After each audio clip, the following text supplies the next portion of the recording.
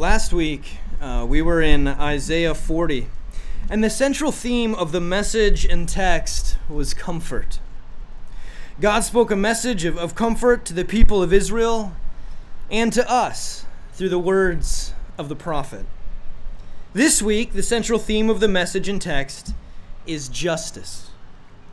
Now, justice has almost become a buzzword in recent history, particularly when combined with the word social. So often when we hear the word justice today, we think of social justice. And the term social justice will evoke in each of us a different reaction. Some of us will champion it, and some of us will be triggered by it. So what is justice according to Isaiah, according to our text this morning, and according to God? In Exodus 26:30, the word justice is used in the plan for the tabernacle, the blueprint that God revealed from heaven. Using that as the analogy, God has a blueprint for human existence. He has a plan, and justice is when that plan is being followed. When God speaks through his prophet Isaiah about justice, he is speaking about more than legal correctness. To God, injustice is more than just political and social dysfunction. A just world, according to Isaiah, is human society as God means it to be, how he wants it, with no corrupting idolatries. We're not very good at giving up our idols, are we?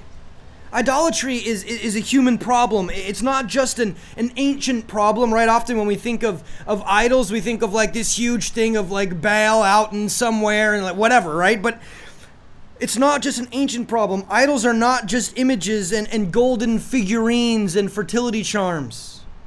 They aren't just a physical representation of some other god. Ezekiel speaks of people taking idols into their hearts. Idols don't have to be actual images to work their spell on the human psyche. They can be internalized into our hearts. If we can see, understand, and accept that an idol is any heart-level substitution for God, then we can see that the modern world is infested with idols. It was John Calvin who once said that the human heart is a perpetual idol factory. We are continually finding and manufacturing things that we put in front of God in our lives. Idolatry is a human problem. It is a modern problem, and it is a Christian problem. Over and over again in the Old Testament, we see God calling out to his people to leave their idols, to repent from their idol worship, and to once again turn to God with their worship and to put him first. I mean, just look at the first commandment, right? You shall have no other gods before me. This is the greatest commandment. And this is not a command given only to those who do not believe that God is real, but also and particularly to his followers, which tells us, reminds us, points out to us, however uncomfortable it may be, that we are prone to chase idols, that we are prone to follow the idols that we have manufactured in our hearts. And when we chase idols, when we follow the things that we love over the things of God, or that God loves, then we are pursuing and causing injustice. We're not functioning as individuals or a society in the way that God intended us to, that he wants us to. And so instead of justice, our idolatry leads to injustice. And there are plenty of examples of injustice in our world today that we could draw from to prove this point. For some of us, we'll look at the low-hanging fruit of our current social and political climate, and man, I get it. It's thrown in front of our faces on a daily basis. But the issues that we face today, the issues of poverty, racism, illiteracy, and human misery in all of its forms are not new issues for this time or even for this generation. Though it by no means excuses the injustice we see around us or makes allowances for it, it is important to understand that injustice has been a staple of human existence. History makes this incredibly clear. Injustice is not just a Republican problem or a Democrat problem or an American problem. It is a human problem. History is full of slavery, genocide, poverty, plagues, destruction, wars, and corruption. It is full of injustice. Idolatry has led to injustice since sin entered the human heart. Is there a clearer example of this than that of Cain killing his brother Abel out of pride and jealousy? His own idolatry leading to the unjust killing of his brother, the first murder. History is full of injustice, and we see this played out in this chapter before our text this morning. Today our text is Isaiah 42, but we're going to start this morning in Isaiah 41, and we're going to read verses 25 to 27. Isaiah 41, 25 to 27. I have stirred up one from the north, and he comes, one from the rising sun who calls on my name. He treads on rulers as if they were mortar, as if you were a potter treading the clay. Who told of this from the beginning so we could know, or beforehand so we could say he was right? No one told of this. No one foretold it. No one hears any words from you. I was the first to tell Zion, look, here they are. I gave to Jerusalem a messenger of good news. In this passage, God is predicting the rise of Cyrus the Great of Persia. Cyrus was a stinking wrecking ball. He was a conqueror, and he conquered, and when he conquered, he wasn't worried about who got hurt along the way. He was after what he was after. He wanted his name to echo throughout the ages. Cyrus, as we read in this passage, trampled on rulers as on mortar, as a potter treads on clay. Cyrus stepped on people, man. He squashed the opposition. He pursued his idol of power and crushed all those who opposed him. A classic example of idolatry resulting in injustice. Now, Pastor, you may be thinking, dude, I'm nothing like Cyrus, right? I'm not trampling on anybody. I'm not conquering anything. I'm not destroying civilizations so that I may pursue my idols.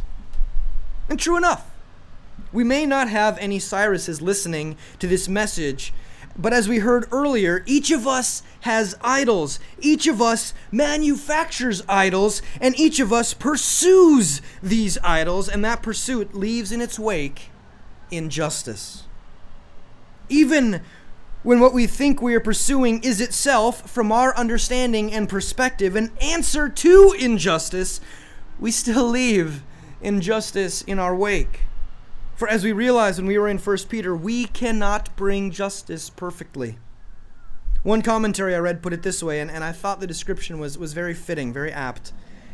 Everything we do is laced with poisons that we cannot detect in time. Everything we do is laced with poisons we cannot detect in time. We may not be intentionally trying to ruin things. We may be intentionally trying to improve things, to make things better, but there are poisons that are the result of our sin that we just don't even realize are being applied, and we do not detect them in time. I'm reminded of when I was watching a fantastic documentary on Netflix titled The Social Dilemma. Watch it. Like, all of you, watch it. It's fantastic, enlightening, pretty disturbing, but something that we should all understand about social media and the internet, the social dilemma. It's fantastic. But anyway, that said, in this documentary, one of the co-creators of the Facebook like button, so one of the guys that came up with that thumb that you hit on Facebook, hopefully you've hit that thumb on this video if you're watching on the stream, but it's that little thumb button. The guy who was the co-creator of that, he said that it was intended to spread positivity. That's why they did it. They made this thing so they could spread positivity. That was its purpose and its function. That was why it was created, and he said that when they created it, they had no idea that it could instead be something that would lead to depression and even suicide. They had no idea that the like button would be twisted in such a way that if people didn't get enough likes on a post or a picture, they would become depressed and feel dejected. They had no clue that they would be creating a tool that would become a measurement of the person's value and the value of their thoughts and ideas and talent. The more likes, the better you are, is the thought process. No likes and nobody cares about what you think or what you look like or what you've done. It was supposed to promote positivity, not lead people to despair. Even with our best intentions, we spread poison. Every human plan of justice, every human plan for salvation is unwittingly rooted in our own idolatrous dream of what we could be and should be. We can be good enough, we think. This plan is a good one. It accomplishes all that we want it to, we hope. If only we try hard enough, we can succeed, we tell ourselves. We can do it. We can do it. We can conquer this sin, but the problem is the sin does not discriminate.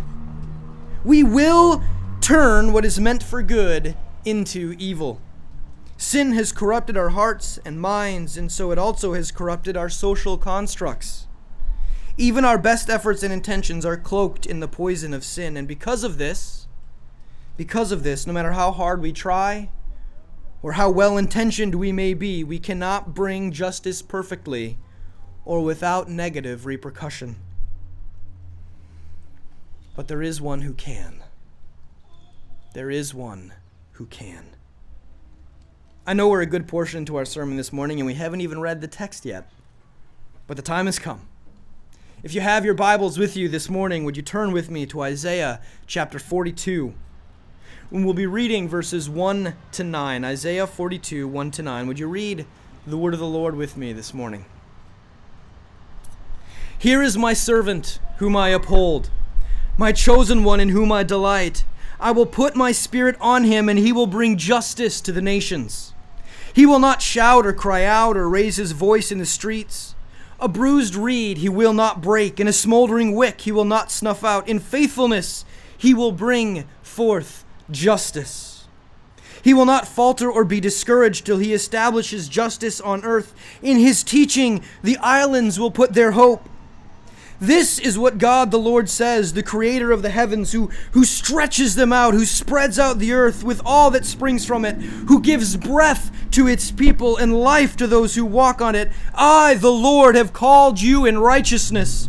I will take hold of your hand. I will keep you and will make you to be a covenant for the people and a light for the Gentiles, to open the eyes that are blind, to free the captives from prison, and to release from the dungeon those who sit in darkness. I am the Lord, that is my name. I will not yield my glory to another or praise to idols. See, the former things have taken place, and new things I declare before they spring into being. I announce them to you. Thus ends the reading this morning. Let's pray. God, we thank you for your word is truth. God, I pray that you would speak through your word this morning, that you would perform the miracle that feeds our souls. We pray this in your name. Amen. Now, there's a part of me that just wants to read that passage over and over and over and then call it a day. I just want to let those implications of that text just sink in, let the meaning soak in, to rest in the words and their meaning until, man, we really get it. I've been trying my hand around the kitchen a little more with admittedly mixed results so far. But one of the things I've been trying to get better at is marinating our meat. Putting together a nice marinade of mixed spices and oils and juices and letting the meat sit in that marinade for a while, for hours, sometimes overnight, so that the flavor isn't just a coating on the outside, but begins to soak in and permeate the rest of the meat. As I look at the world around me, as I look at the injustice of our history, the injustice of our present, and I understand that there will continue to be injustice into the future, no matter how well-intentioned we may be about fighting it, I need to marinate in verses like this one. Not just read it one time, not just browse it, not just skim it, not just hear it read to me, but to marinate in it. Sit in it. Read it again and again until it breaks past the barriers that I have set up and begins to make its way deep into my heart and mind. I need to sit in the promises of God and read them over and over so that I am not just coated in them, but that the flavor of the text, the richness of the promises that they hold, would soak into my body and would comfort, change, edify, and improve my heart. Now, we aren't going to read this verse another 7 times this morning. But I encourage you, when this service is over, to go home, or for those of you who are streaming with us and are already home, sit down and turn off the TV and read this passage again and again, and then maybe another time after that. This is a fantastic promise that is made to us by God. This is the first of the servant songs found in the book of Isaiah. And though it may be tempting to see ourselves as the servant in the text, we're supposed to be followers of God, right? Like, that's the thing. So we're supposed to be his servants. So it's fun to kind of like just decide that's where we need to be. So, hey, this is us. No, we are not the servant. The servant, as we continue to read, we know that there is no possible way that we are the servant, but that the servant is actually Jesus Christ. And in this text, we have the mighty contrast between the Cyrus of Isaiah 41 and Jesus of Isaiah 42. Cyrus, the oppressor, the dominator, the incarnation of the idol of man, and then Jesus, the servant of the Lord. Jesus, who is God's alternative to our idols. He is not an abomination, he is a delight. And he stands in direct contrast to Cyrus. Cyrus tramples on people. But when Jesus rose in history, he did not break a bruised reed or quench a faintly burning wick. When Matthew quotes this exact text from Isaiah in the New Testament, he says it was fulfilled when Jesus was healing sick people, and that Jesus was quiet about it in Matthew chapter 12, verses 15 to 22. Jesus gave suffering people their lives back. He didn't use his success with them to take advantage of them or promote himself. Jesus had no destructive swagger, no brutal grasping. He is a gentle servant, bringing forth justice to the nations. And now there's an element of now and not yet taking place in this promise of Jesus bringing justice. The not yet looks to the future. It sees the injustice of the world around us today and knows that there needs to be an answer, that there is an answer, and that it has been promised. The world is broken, and it needs to be made new. And one day, one fantastic, glorious day, it will be. And justice will come. And all of the wrong things in the world will be made right. And our passage this morning encourages us that we can trust that God will keep this promise. In verse 27 that we read in reference to the prophecy of Cyrus that we saw in chapter 41. For in 41, God predicts the rise of Cyrus the Great of Persia as proof of his sovereign deity.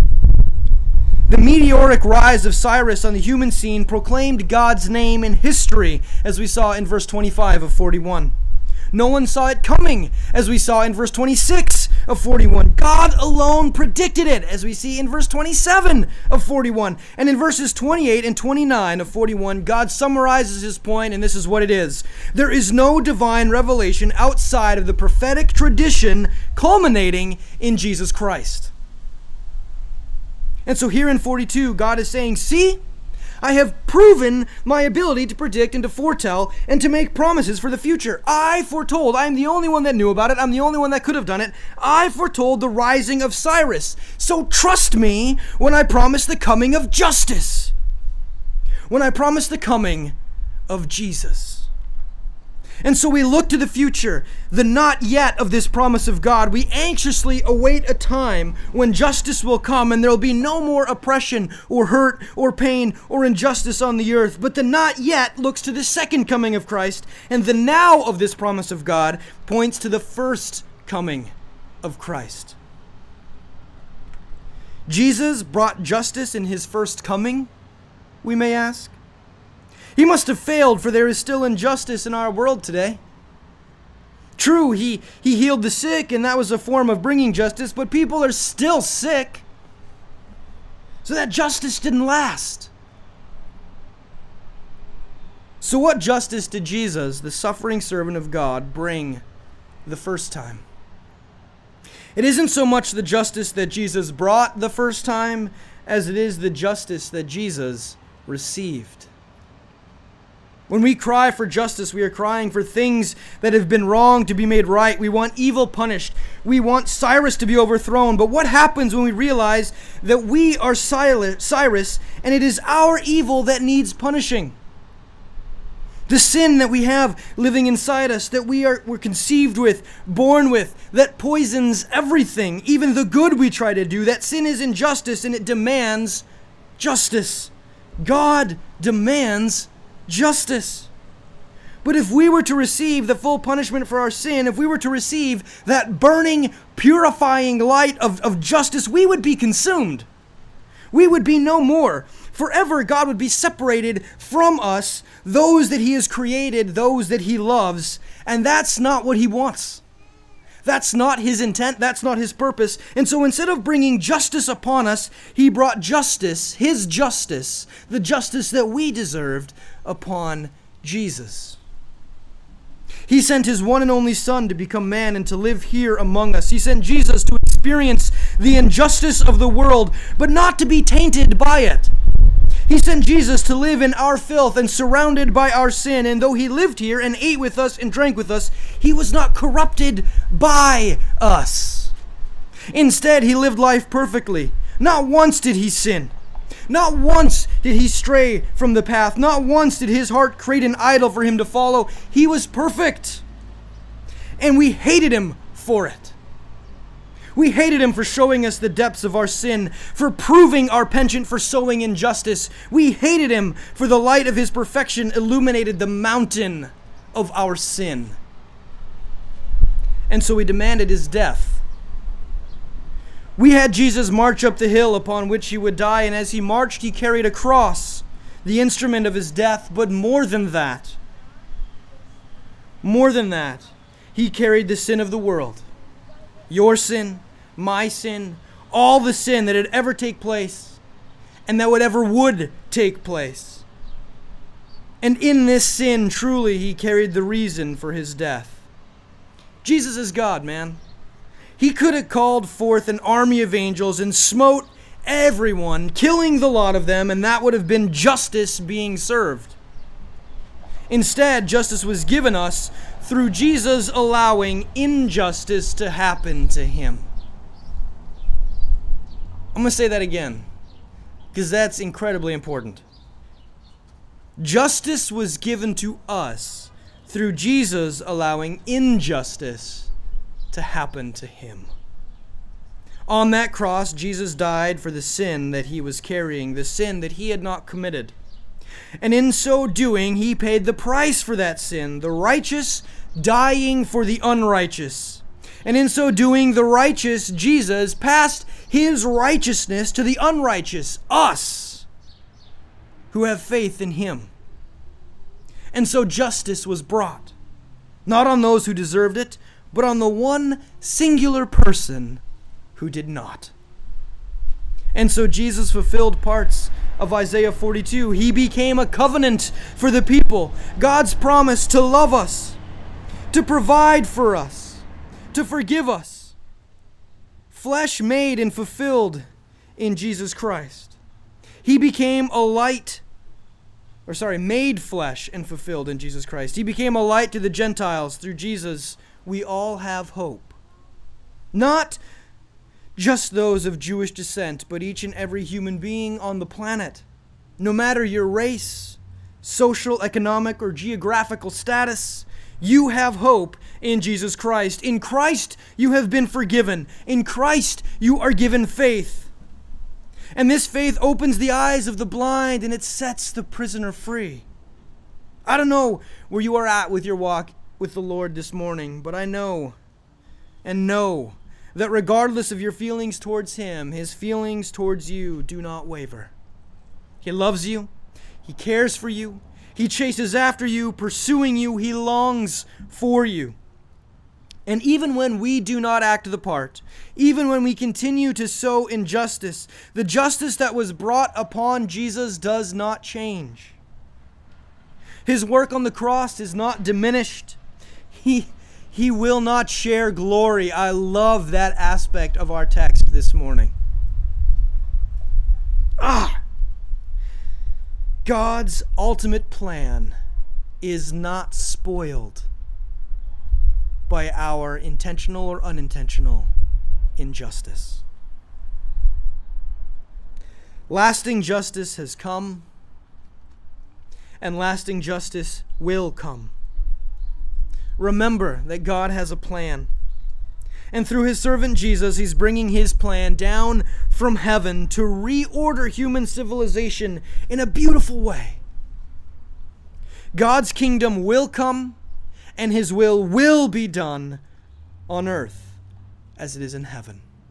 What a wonderful, fantastic, loving, patient, and forgiving God we serve. Amen.